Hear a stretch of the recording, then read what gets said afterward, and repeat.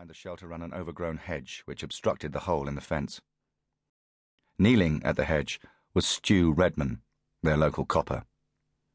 He was based at Minehead Police Station, but Patrick had called him at home that morning and Stu had come to Monkeyland on his own time. Patrick said, "Anything?" Stu looked up, surprised to see Patrick, or just surprised to be asked. He straightened, brushed himself off. Laconic. West Country. Squinting. "Not much, mate." He pointed to a muddy footprint. "One of them was wearing Doc Martens, if it helps." Patrick laughed sorely. "Cheers." Stu's mockery, friendly enough, waned. He squinted at the drizzle-lashed playground, toed at a crushed Stella can. God knows why they'd come here in the first place. It seemed like such an effort for such little reward. To drive out here to this gimcrack shelter just to drink cider and smoke cigarettes and maybe do some necking. "I was in the desert once," Patrick said. "In a coach. No toilet. The way it worked, when enough men needed to go, the driver stopped to let them off. There was nothing around for miles, just sand and road. And the men? Do you know what they did?" Stu shook his head. "They turned round," Patrick said, "and pissed on the wheels." Stu scratched his nose, considering. "I'll have a quiet word round the village. But you don't think it was kids?" "There's a few local bastards, a few tearaways, tattooed Harrys, but be honest, if any of them wanted to kill a monkey, they'd most probably have brought their dad's shotgun and blown its head off." Patrick looked at him, blinking. "They're not that clever," said Stu, "as a rule. A kids round here." "Right," said Patrick. He and Stu walked back, their heads bowed in the rain. They shook hands near the bachelor compound, and Stu went home. Patrick crossed to the infirmary.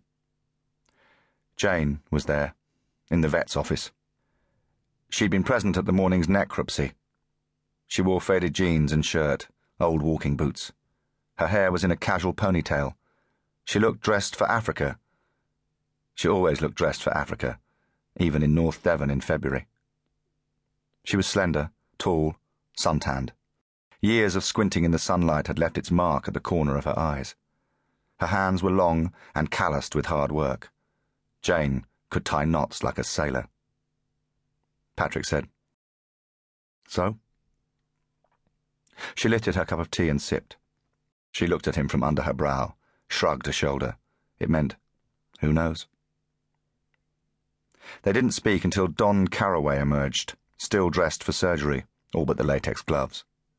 Behind him, Rue lay dissected on a stainless steel table, unzipped from throat to pubis, still wearing that lurid death grin.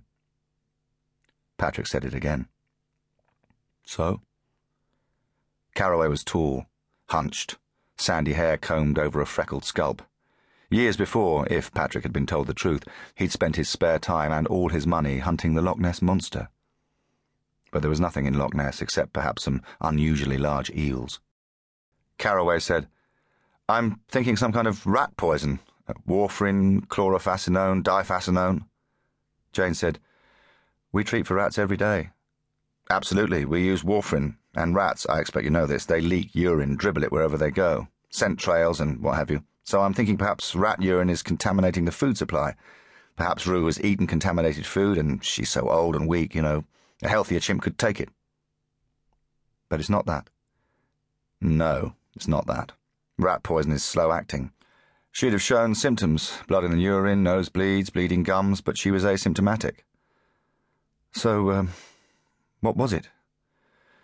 "Not sure, but the symptoms, the vomiting, the defecating, the violent seizures, yes.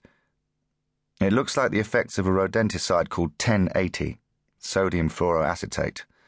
They use it in New Zealand to control possums.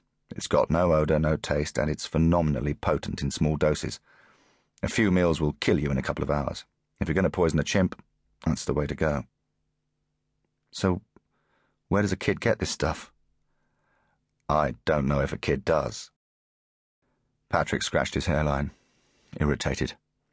Jane patted his shoulder, nodded for Carraway to continue. 1080's a restricted substance, so first he's got to get hold of it. Then he's got to survive handling it, and it's dangerous.